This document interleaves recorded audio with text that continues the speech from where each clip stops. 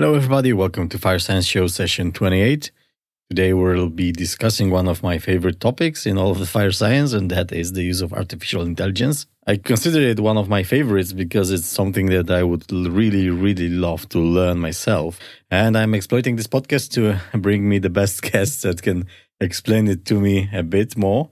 Honestly, I was quite confused where to start with all of this. And after the discussion that you will hear in this episode, I have a little bit better idea of where to start and how to start. And actually, I should go on this journey because I'm absolutely convinced it's worth it. Today with me, I have one of the young leaders of fire safety. He's an author of literally countless papers on AI in fire science. I'm actually astonished by the amount and quality of work he's putting through and publishing. I'm really admiring him for this. He's a professor at Clemson University. Yeah, let's jump into not prolong this because you want to hear what's after the intro. Please welcome MZ Nasser and let's jump into the world of AI and fire science. Welcome to the Fire Science Show. My name is Wojciech Węgrzyński, and I will be your host.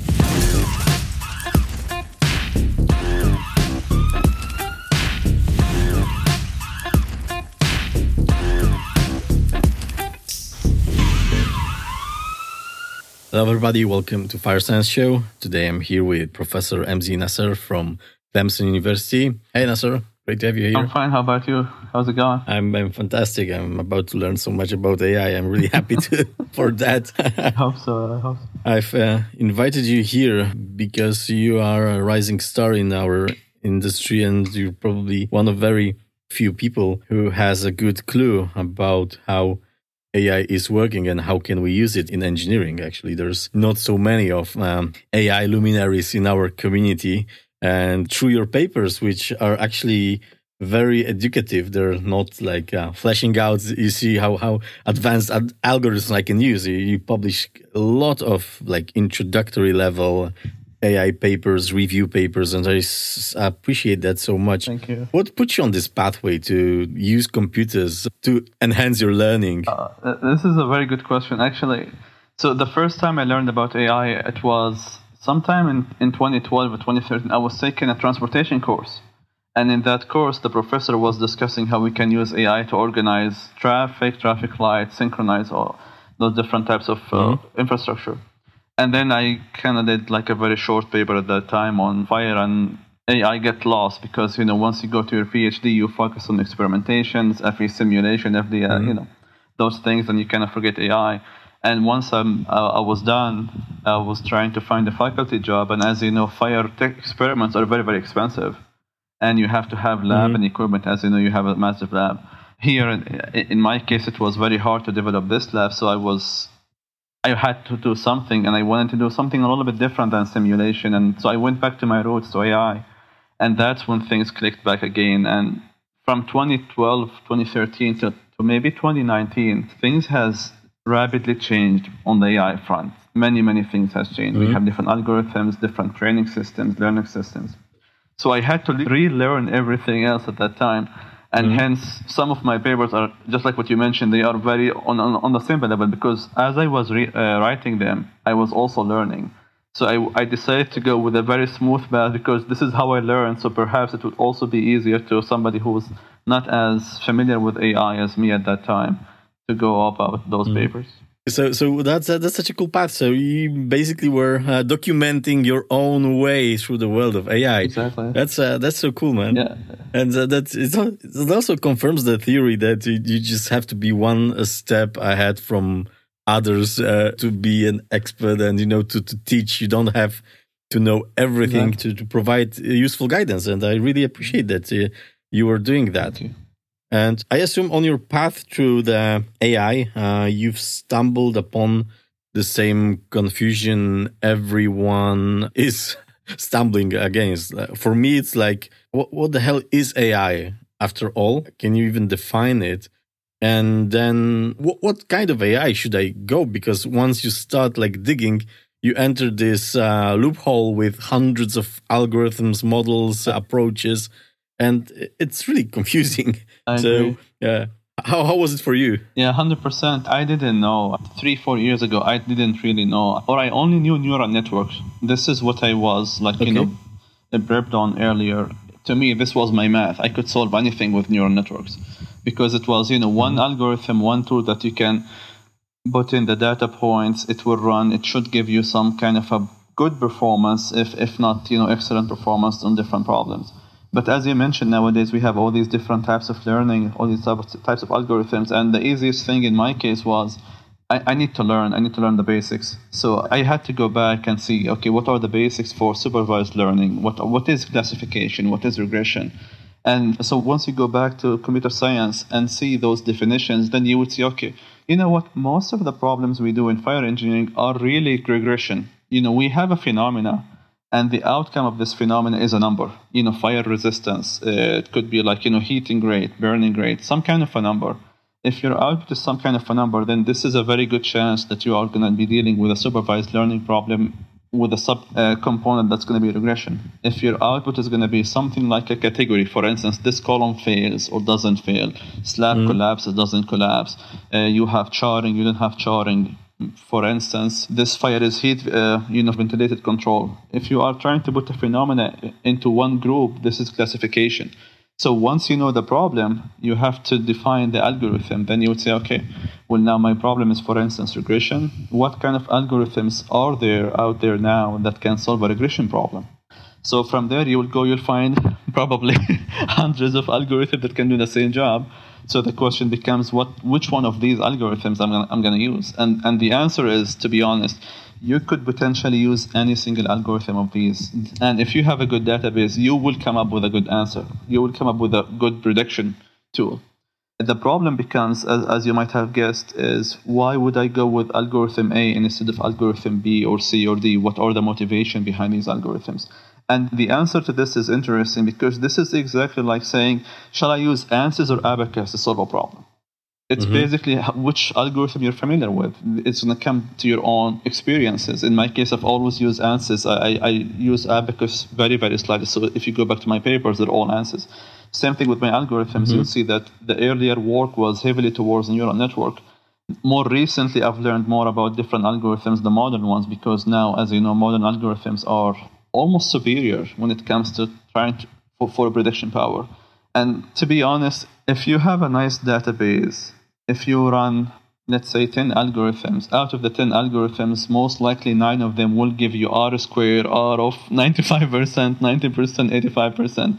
So the science is really not in running the algorithm. The science is, what did you learn from this algorithm? I mean, let's say that you use this algorithm, you have a good performance, but how does this actually advances our science, our knowledge?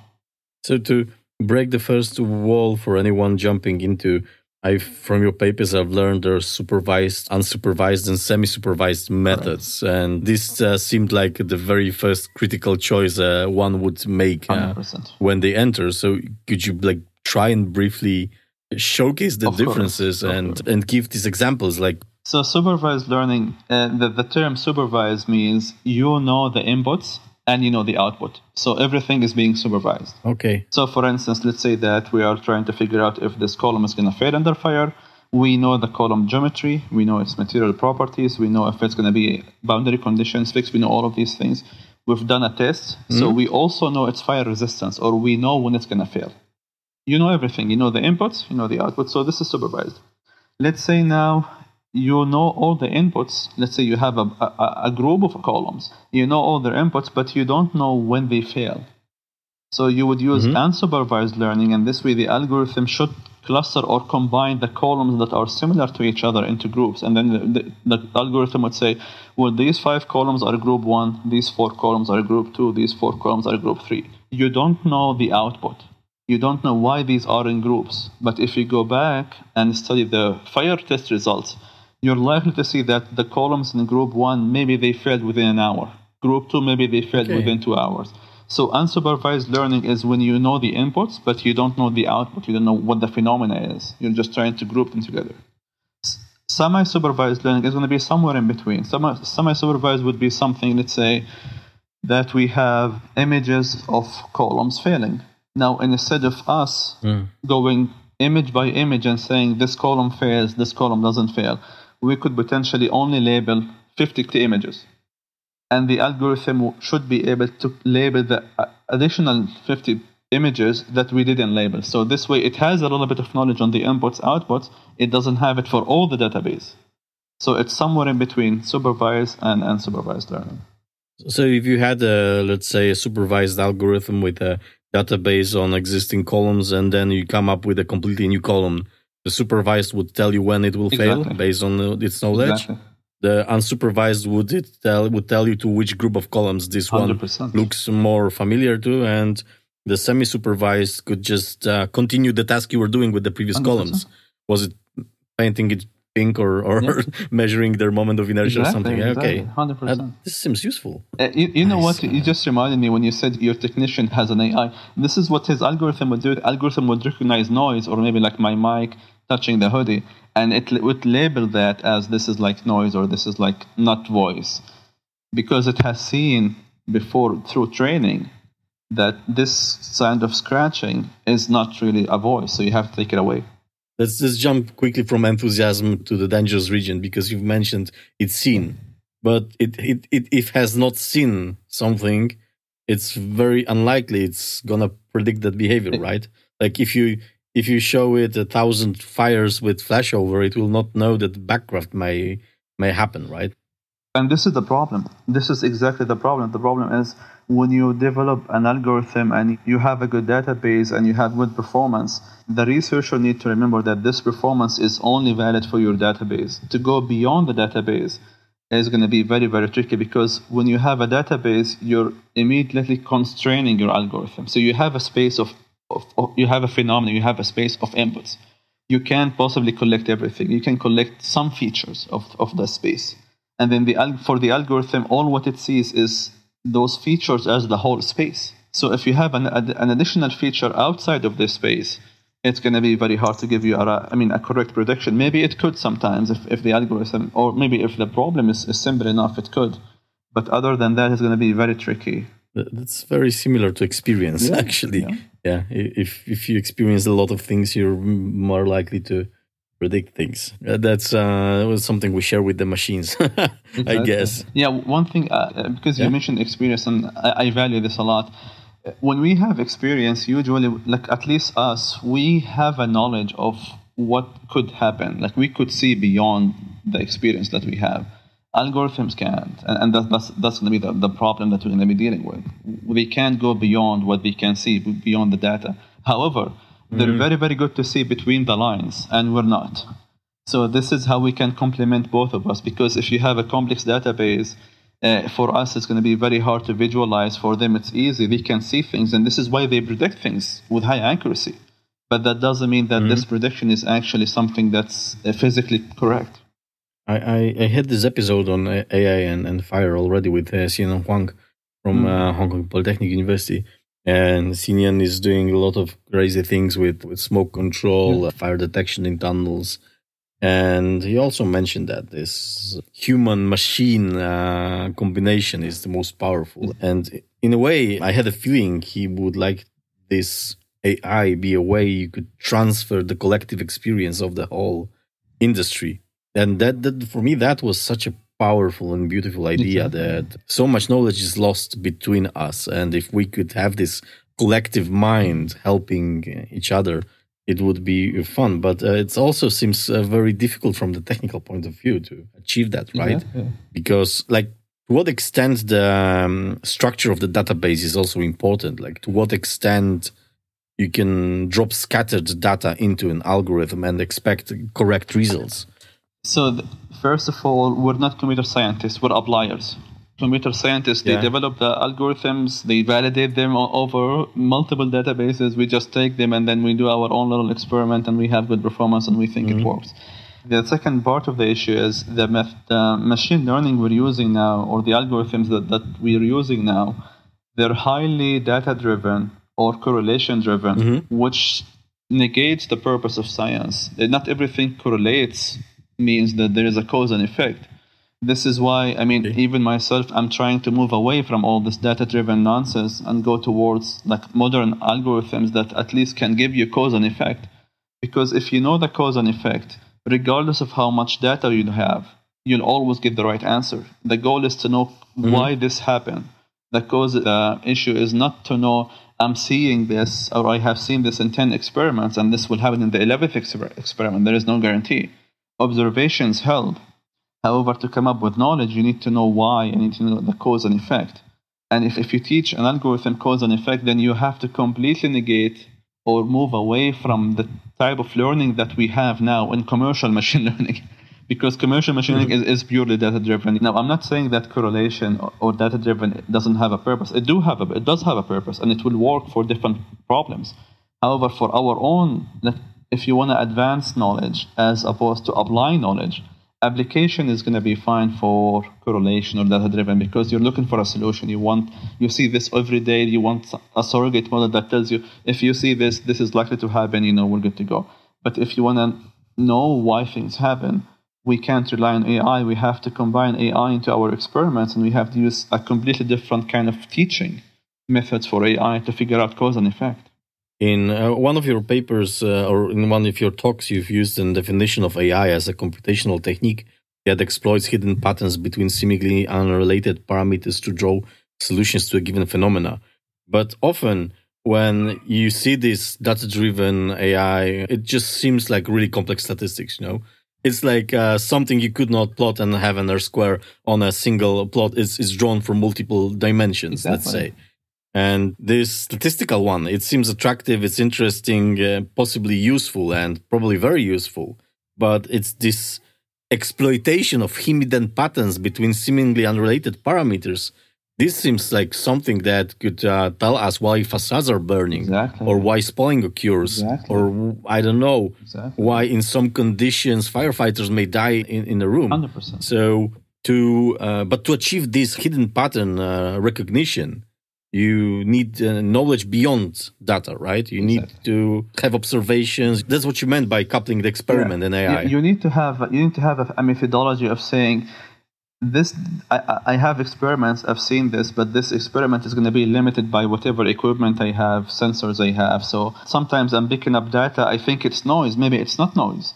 So you have to do multiple levels of experimentation, use that data, and you have to teach your algorithm at different level what each one means. And then the algorithm should be able to put an overall picture of hidden pathways between how these factors react. For instance, many research papers now on AI, not just in fire, in really any field in engineering.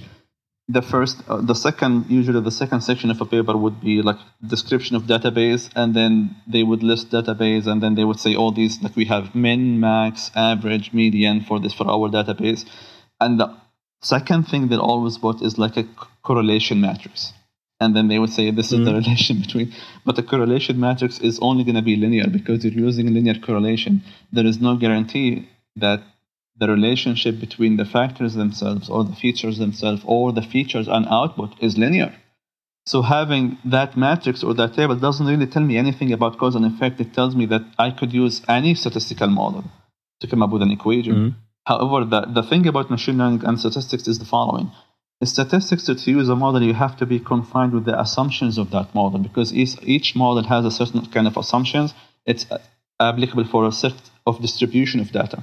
And hence, the statistic cannot be applied to many of our problems because we have highly nonlinear problems. In machine learning, these are non-parametric methods, so they don't have assumptions for data. They don't have assumptions for distribution. They can fit very complex functions within our database. Most likely, they outperform statistics in our case. If our problems were linear, you won't find anybody using machine learning because why would you use machine learning for such a simple problem? I guess in 20 or 30 years, when this becomes like mainstream, you will see people using machine learning for linear problems, just like today we use CFD for extremely simple cases instead of zone models. I predict it's going to happen.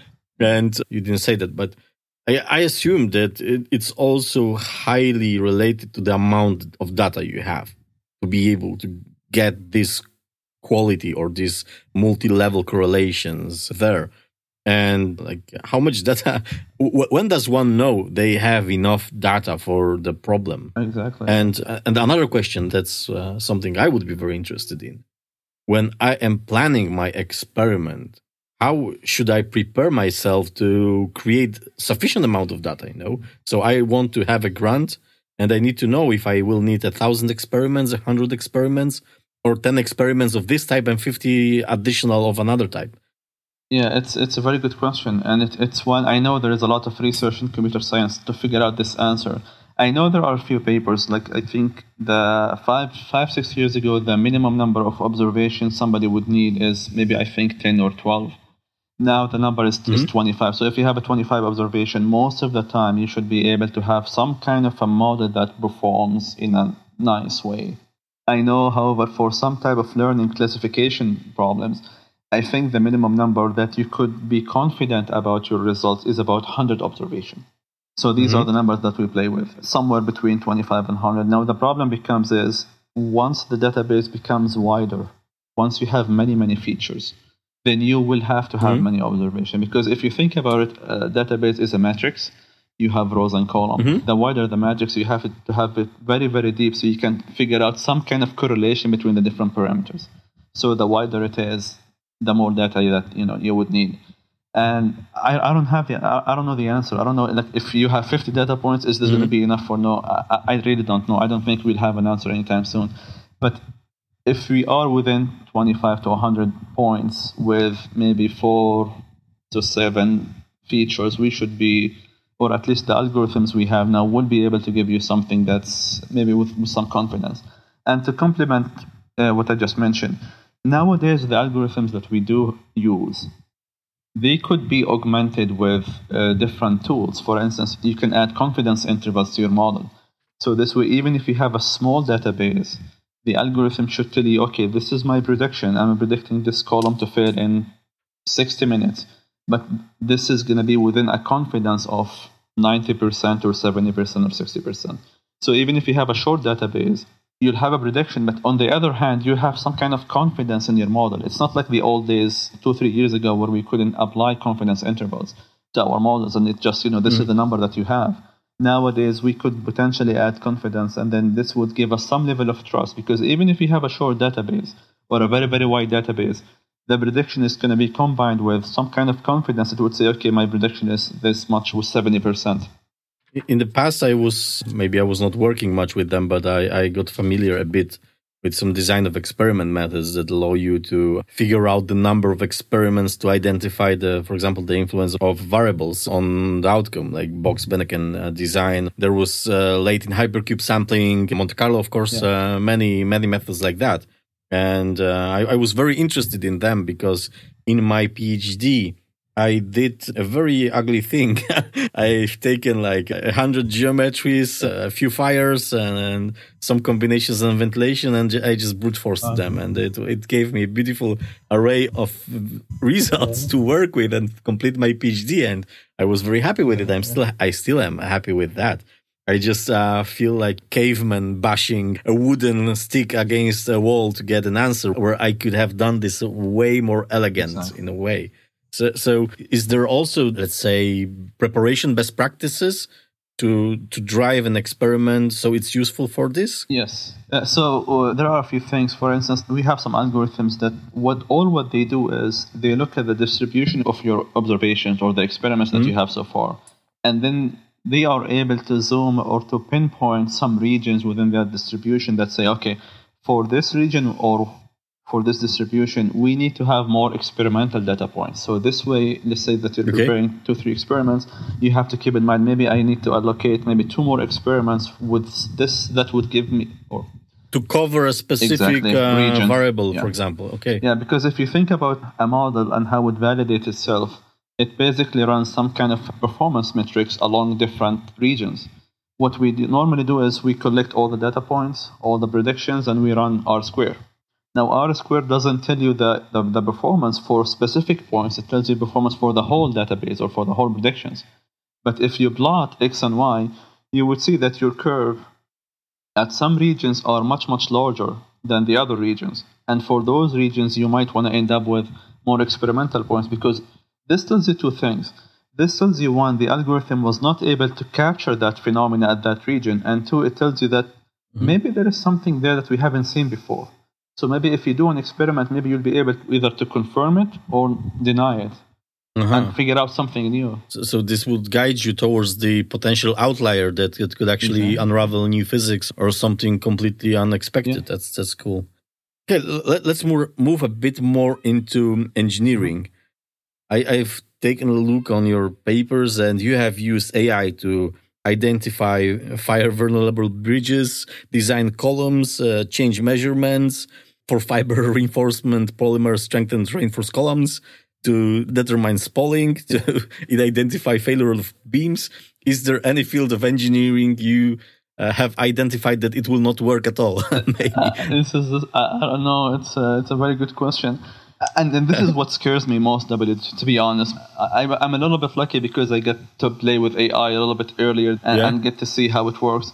And so far, it's working really well, which tells me it's either the problems we have are simple enough for AI, because if you really think about it, computer scientists, when they develop an algorithm, it works for insurance, for medicine, for space. It's not just bending, buckling, flammability, collapses. They have much more complex problems. And if it works well for complex problems, like finding a new star in galaxies, that's a very complex problem. Maybe our problems are not that complex after all for AI to solve. Maybe it's complex for empirical methods that we apply, or for finite element methods that we use. They're not really that hard. They're just computationally expensive for FE or like FDS. You have to run them for a long time. You have to mesh. You have elements. But collectively, maybe they're not. The other issue I think about is maybe because an algorithm is really a black box and we don't know how it behaves. We only see the output. What if the output is correct, but the map that links the inputs to the output is not correct? Maybe the output is correct for this database, but once you go for outside the range of your database, it's going to be very, very hard, or maybe you start to get some errors. The counterpart is the following. The counterpart is very interesting because, let's say in structural fire engineering, like we have certain sizes for columns and beams. We don't go beyond that. So our databases are usually good because you won't find a very, very, very thin column or a very, very short column. We don't use that. So going outside the norm will give you error measurements, but at the same time, we never use it in practice. So there is like a pros and cons for every issue. In the same way, you would have only combustion within limits of flammability. You would have certain sizes of fire only in certain ventilation factors. So there are like boundaries to the fires that we know empirically, and we could work with that. With all this innovation that you show in machine learning, I'm really wondering, how hard is it in a field? So let's say field with concrete like ours, like construction is not a place of raging innovation. We're using 100-year-old standards to quantify fire resistance, and it's not unlikely to change very soon. The problem is not with innovating something. The problem is innovating something and then breaking everything else. Exactly. And we're very slow to adapt new technologies, new methods. How is it going for you as a pioneer of this technology in construction? You must have funny reviews for your papers. In the earlier papers, I would get very unique reviews. Yes, I would say. Now it's much better now, much better. But I would say the following: 100% we're slow to adapt. I would agree with this. Like two years ago, when I was trying to push for something in a conference or with a funding agency, the answer is a complete disaster. I had to reconsider my whole path because I couldn't get anything from anybody. And nowadays, I think the industry is interested. Like we had with the American Concrete Institute, we had a few talks. We published a book with them on AI completely with concrete. They were very, very open to it. Oh, okay. I know the steel industry is looking into something close by masonry. Actually, one of my grants is from masonry, and they want to use AI to design masonry structure for fire. So it's a little bit variable. The thing that's good for our case right now is the following. We have a lot of startups, and many of these startups, they're trying to automate many of the routine applications or steps that we use. And an easy way to automate a routine step is to use machine learning, because you're not really going above and beyond in something. You have a procedure already. You're just trying to make it much faster, much more accurate, less error, and all of that would accumulate to less time, more money. So there is a push from the industry now, and I think it will grow within the next 2 or 3 years because there is a lot of startups. And these startups, if you look at the investors where they come from, they're not really engineers. They're mainly into developing softwares and apps and computer science backgrounds. However, they don't have the domain knowledge that we do, and this is why they hire civil engineers or structural engineers or fire engineers. Once they learn the problem, it's going to be very, very easy for them to develop solutions. The issue with me is the following. The issue is we need solutions that come from somebody who's been practicing and been educated in our field to solve our problems. We can't just give the domain knowledge to somebody who doesn't have our background because they're looking at the surface. We need people to do fire engineering or structural engineering from the beginning, from their undergrads. Then you would come up with a solution that will work better, would work best for our case, and will advance our knowledge as well. Because, I'm not really looking for a software that tells me this is the amount of fire you're going to get, or like this is the heat intensity you're going to get. Because anybody can do a software like this. I want to know why. If I know why, I can redesign, I can change things, I can come up with unique designs, innovations that we don't have right now. And a computer scientist can't give you that. You have to be an engineer to do that. I'll challenge that because for a paradigm shift to occur in a field, it must be done by someone from outside of that field. If you're a graduated fire safety engineering, it's very unlikely that you will change the fire safety engineering completely because of the way how you have been taught, and there is certain experience factor in your computer, in your head, that will prevent you from touching stuff. But however, you escaping the field and jumping into computer science and coming back is actually quite a nice path to carve such a path for new. You've also used the term black box many times, and it seems like that. I don't understand it, I see it, I know I can put some stuff in, it will give me stuff out. Even for CFD, CFD is very, very hard, but I can more or less understand CFD. I don't claim I understand it completely, but I more or less know what the equations do, what the schemes are, what's turbulence model, what's boundary layer. I know these things, and I can track back my simulation, identifying each of these steps and going in. Then I see a pattern of neural network, and it looks like a Christmas tree to me. It doesn't reassemble anything, equation or something. And in your paper in Automation Constructions, Engineer's Guide to AI, you've championed this explainable AI as a necessity. So tell me, what would be this explainable AI and why it would be something that would make me use AI while I'm not using it today? So what I did is it's a very simple exercise. So you take an equation from a code and you apply it in a database, and you see that the equation from the code that we have to use as engineers does not perform as well as an algorithm. So this fact by itself should make you pause. How can you not trust a code over an algorithm? Then the second question would be, if the algorithm can predict better than the code, why do I have to use the code when I have a better method that can predict better than the code? The second question is the following. Why does the algorithm do that and the code cannot do that? Now, to know why an algorithm does a certain thing, we have to break the algorithm, open it, and see how it does the way it does. And right now, we don't know. We can't do that because, one, we're not computer scientists. Two, even computer scientists can't really track how the algorithms work, because everything for them is, the goal is to get as good of a prediction as an experiment or as an observation. We don't care how to get there. In our case, we do care because we have to justify our decisions. How can I justify using a column with 2-hour fire rating in a building when I don't know why if the algorithm says yes? If I know why, I need to figure out what. So this is where you have to use, if you have AI, you have also above it explainable AI. Explainable AI, the way it does is the following. Each algorithm should be able to tell you exactly how it came up with its own prediction. It has to break it down for you so you can understand, because maybe numerically it's correct. However, physically or from an engineering background, maybe it's not correct. Maybe the algorithm will say the relationship between material and geometry is linear, but we know from our experiment it's not linear. So how can I trust its prediction if it negates what physics tells me to do? Now, the problem with explainable AI is the following. It will only explain its results based on the database that you have. So if you don't have a good database or as many features as the physics would allow you to do, even if you have an explainable AI, it won't be as good as the one we have in physics, because it won't be able to capture all the interactions, the one we see in physics. So it's not really about using explainable AI or AI. It's about using a system that can tell you this causes this. When we use explainable AI, we basically have a very small code within our algorithm that can track the prediction back to its origin. How did the algorithm link parameter 1 with parameter 2 with parameter 3 with parameter 4 to come up with the prediction that it did? Black box doesn't tell you that.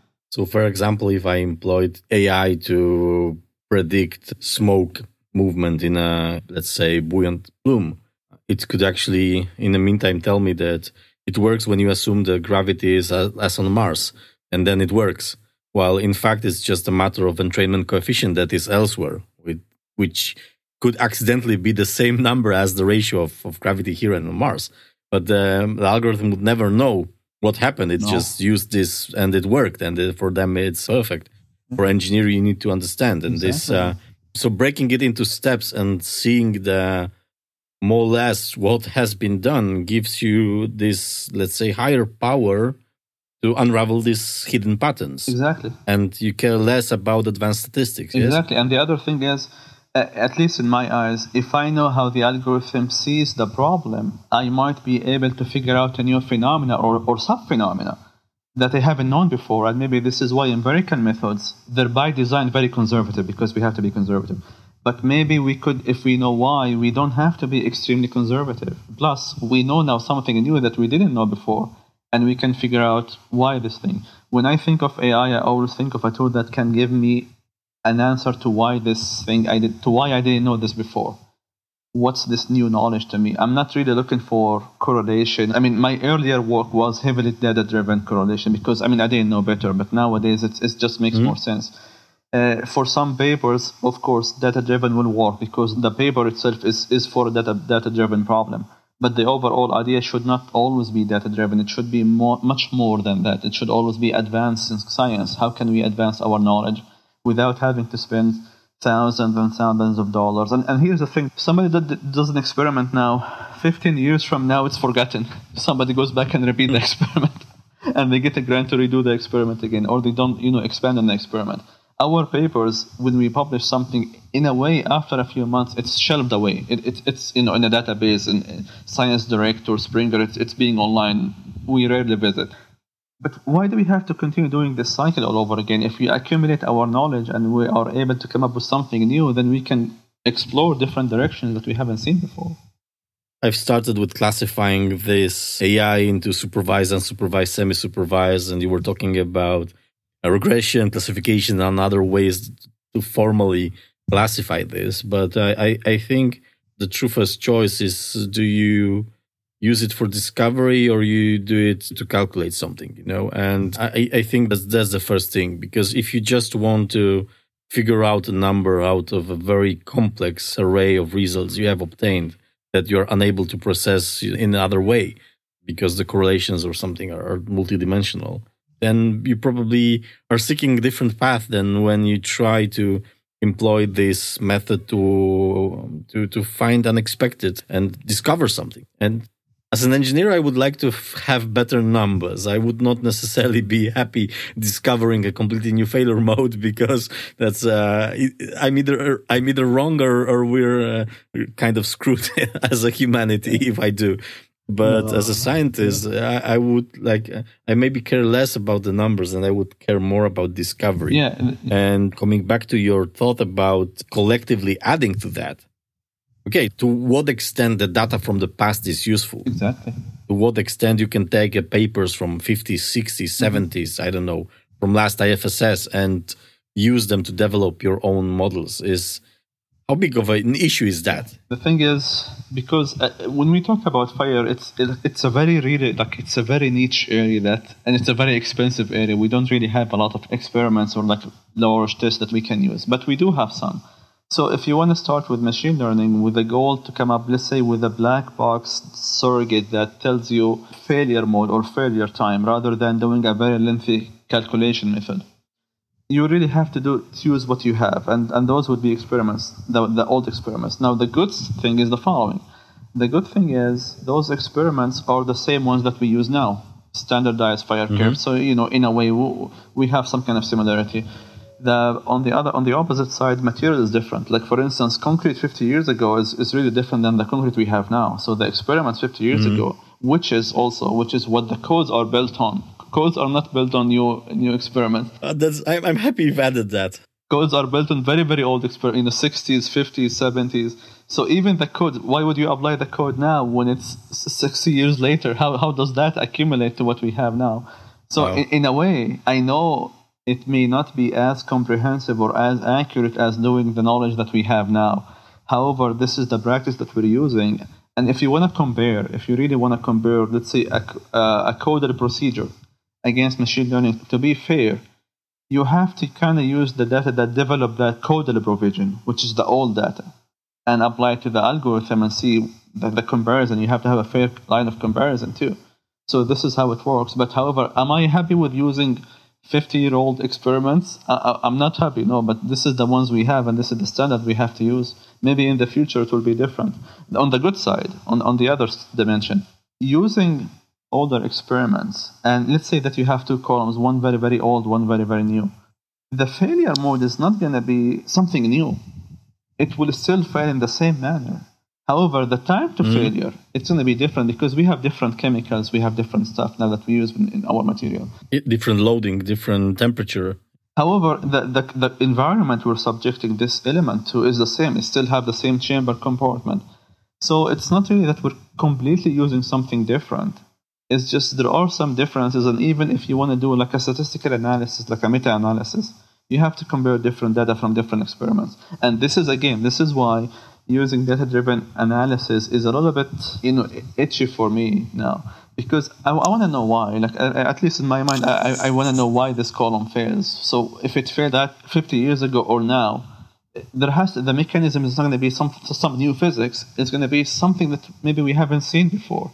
So how can I get to that something that we haven't seen before by using the same old methods that we have been using for 50 years? By now we would have figured out, something new. So maybe if we use a new method, maybe we can see a little bit different, and maybe that a little piece of difference would open up a new experiment for us or a new research area for us that we can apply and use. That's interesting. And for me personally, I really like Xenians. I'm in the world of smoke control, and I really love how he perceived that these CFDs could lead to, let's say, more capable algorithms that would predict the smoke behavior in a compartment, giving you a number, the time for the layer to fall down or some tenability criteria to be breached. And for example, one of my main areas of research is car parks. I engineer a lot of smoke control in car parks. And our limitation is usually that we take a car park, we do 2, 3, 4, 5 CFDs in it for a certain size of the fire. And I assume if I did a sufficiently large amount of these simulations, and then I've received a new car park with a new architecture, which I know I've performed 1, 2, 3 simulations in that car park, the algorithm could technically take over and tell me what would happen in like 1,000 different scenarios in that car park. Could you use it in like this? Exactly. Yeah. For instance, now what we're doing, we have a database of our, let's say, columns, 200 columns. We can ask the algorithm to simulate a data worth of testing 5,000 columns or 10,000 columns. So this way, I'm trying to capture as many interactions between the features or between the parameters as I couldn't have done using experiments. But however, I still have that baseline that at least tells the algorithm this is the min, this is the max, this is the average of the distribution of the possible observation that I could see before. And as Xenian, any problem that you're going to be using simulation for will be expensive. And not only expensive, you'll have to continue to do it all over and over again. And, once you're done with, let's say, with your design, you throw away this, maybe you clear your desks and you throw it away. But if you have this, let's say, on an annual basis, and let's say you design 50 structures or like 50 cases, the simulation that you have is very valuable information, because if you accumulate them by 5 or 6 or 7 years, you'll have a very, very good database that you can teach an algorithm. Maybe figure out something that we haven't seen before. Maybe come up with some kind of a faster approach to solve the smoke problem, or to figure out at least what could be, and this would be interesting to me, what would be a severe case for this parking structure? without having to hassle or doing many CFDs before. I may be wrong, but do you exactly know which one would be a severe case right now offhand? It is expert judgment, and you use design fire. Exactly. That's the thing, because if you could use this technique to expand the number of investigated cases, you can start talking about risk and probabilities. Exactly. Like a fire of this probability is giving you these consequences with this confidence. And the fire of this probability is giving you these consequences at these intervals. And then you could, and what's beautiful, you could ask the AI, please test any smoke exhaust capacity from this amount of CFMs to this amount of CFMs. Yeah. And then it will tell you, okay, if you increase the ventilation twice, you decrease your probabilities by this amount. 100%. And if you increase it sevenfold, it doesn't change much from the previous case. Okay. So you start to get much more detailed outcome of your analysis than you would have from investigating multiple points, even if you are the best CFD engineer in the world. Because it's not the tool that limits you. It's the capabilities of running multiple parallel cases that's essentially limiting. Yeah. And there was a solution to that. There exist solutions to that. Mm-hmm. There was a PhD student of Bart Mercy, now Dr. Bart van Weyenberghe, who was doing his PhD on response surface technique. It's a statistical technique where you can map certain inputs to certain outputs with multidimensional surfaces. And from that, you can, by running, let's say, 10 CFDs or 20 CFDs, you can predict the outcome of multiple CFDs. But it still requires you to solve for certain geometry. And here, with machine learning, maybe you could use results from different building to enhance your knowledge about this particular building. Yeah. I mean, it's amazing because already the response surface seemed like magic. And this is Magic Plus. It's if that happens, it's going to be amazing. I agree. And I really wish it happened. It would very, very soon. So if I wanted it to happen, what should I do now? Should I go learn coding? What's the first step? And let's assume I don't know anything about coding. I don't know Python. I don't know R. I don't know anything. But I just love this. What should I do with myself? I mean, to be honest, I learned everything on YouTube. They have 5-minute tutorials for every kind of algorithm. For everything. So you can easily learn from them. The good news is at this moment, we don't really develop algorithms. So there are many codes. Like if you go to Scikit, there is like the codes are already there. So you can just copy paste them, add your data, run it, and then you can fine tune a few parameters. You should be good to go. It's not really that complex. Once you start to go maybe into explainability, confidence, trust, then you have to have some kind of a very good background when it comes to math or calculus, because at that point, it's not just as simple as applying an algorithm. It's more on the development side. Once, if you want to figure out causality, or for instance, cause and effect, this is at least what I'm trying to do. If you want to figure out cause and effect, then you have to have much more higher advancements for coding. So the bottom, I mean, this is what I tell my students.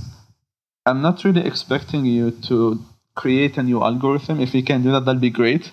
However, the algorithms we have now can solve many problems. And all what you really have to do is two things. One, understand how the algorithm works and its assumptions, its limitation, and know how to apply it. You don't really need to code it by hand because the codes are already, they're available online. You can just copy paste them from there. You have to find your data and apply it, and then you will see if you apply it. I mean, I did this experiment in 2 of my papers. I took 5 or 6 algorithms and I applied them by default values. I just copy pasted them on our data. And it works. I mean, you get 95%, you get 90% with very cheap resources, which tells me that you could basically apply the same algorithm for different problems and you are going to get very good results too. Not all the time, but at least for the most of the time, because these algorithms are extremely powerful. That's a relief in a way, And I had Matt Bonner as well in here, and he told the same thing, that there are algorithms that exist and you can apply them. Xenian said the same. You're the third person to tell me the same. So I must build my brave and just try. I guess that's how I learned programming, actually. Just keep trying and do as many mistakes as you can, and eventually it will work out. I'm going to be teaching a new course next fall on machine learning. I'll send you links for my lecture so you can attend them. Oh, really? That's so cool.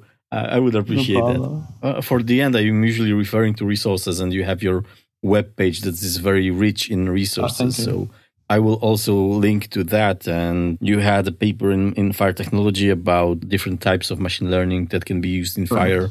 You had this Engineer's Guide to AI and Automation in Construction, which was a very interesting case study, and it was really nice paper. What else should I refer the audience to read up on this? I really feel for fire there is going to be the mechanistic review paper is a very good one for a beginner. I know I sent out Professor Rain like a very short letter. It's going to be published very, very soon. So that would be a complement to that one. Once it is, I'll send you a link for that. Engineer's Guide is one of my best, at least when I think about it, this was the highlight of 2021 for me. That paper is the one. Yeah, really? Is the one I really liked it. I like even the title. I spent a lot of time on the title because I felt it would be something very close to my heart. There is a third paper would be mapping function. So I think it's after mapping function. So this is where we're trying to use more of a cause and effect kind of machine learning, or how can we arrive at that cause and effect without having to hassle with coding. We can actually figure out pathways between different algorithms and come up with a function or mathematical expression that can convey to us some kind of a formula, or at least can give us, because if you think of the output of an algorithm, it's a number. For us engineers, we like to see, we're trained in formulas. We see, like, for instance, this is the formula that you can apply to get an output. Machine learning gives you a number, and hence this is the hesitation. We can't see why. We can't see how it works. So in mapping function, it's a way that it can translate algorithmic logic from a black box into a function that we can see. And if you can see it, you can see the interaction between the parameters. You're likely to feel much more comfortable applying a function as opposed to applying a complete black box that we don't know what it does. Okay, that's really, really good. And some external resources, like maybe a YouTube channel or something that you can recommend? Yeah, I can send you these. I have them in my bookmarks. I'll send you. Really? I'll send you a link. Fantastic! I'll put it in the show notes, and I hope someone will find it useful. And so, I really appreciate you sharing this knowledge. Okay, Nasser, that was a great talk, and I've learned something about AI today, and maybe I'm one step closer to understanding how it can be applied in my field. And I guess there's many heads buzzing now. How can this be implemented in their field? Okay, thank you for joining us in the Fire Science Show, and I hope you had a great time. I had a lot. Thank you very much. I appreciate you reaching out, and I appreciate your show. Very good. I mean, I always watch the shows when you post them on Twitter. It's a very interesting, cool. Insightful. I like that you not just do one thing. It's like different components within the Fireboard, so it's much more informative this way. I appreciate that very much. Thank you so much. Cheers, man. Bye-bye. And that's it. Wow, what a discussion that was. Maybe I just should open some Python right now and then start digging into that. I'm really excited about this world of fire science and the possibilities it brings. MZ has used AI in so many different aspects of fire engineering.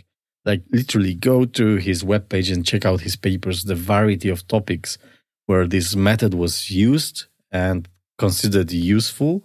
It's just amazing how wide this technology is. Of course, there are caveats. You need to worry about the data quality. You need to worry about what the algorithms have not seen. I hope you've picked up these things from our discussion, that technology is powerful, but just as powerful as the algorithm and as powerful as the data that fuels it. And by far most importantly, as powerful as the person who's using that. So if you just don't know what you're doing and you drop machine learning on that, well, you're going to have machine learned, no idea what you're doing. But if you know what you're doing and you know what you're looking for, it's just hella complex problem to dig into that. Well, then machine learning and artificial intelligence may be your best future friend. Now, this talk today, I think it's a part of a mini-series in the podcast. If you remember, I had an episode with Xinian Huang from Hong Kong Polytechnic University, with whom I have discussed artificial intelligence and its potential use for smoke control and fire engineering at large. So you definitely should check that episode if you've missed that one. And I had an episode with Matt Bonner, my friend from Imperial College London, who has also used machine learning algorithms to investigate database of facade fires that we have built together. And it was also quite interesting to see how well the artificial intelligence has carried the tasks that took such a long time. So I'm really, really happy to have this in the podcast portfolio.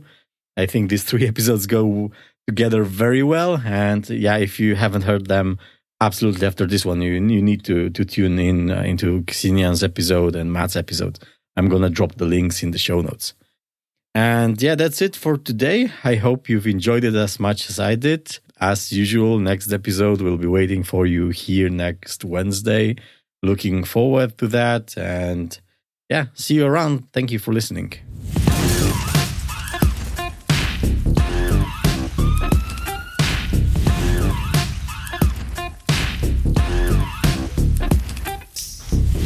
This was the Fire Science Show. Thank you for listening and see you soon.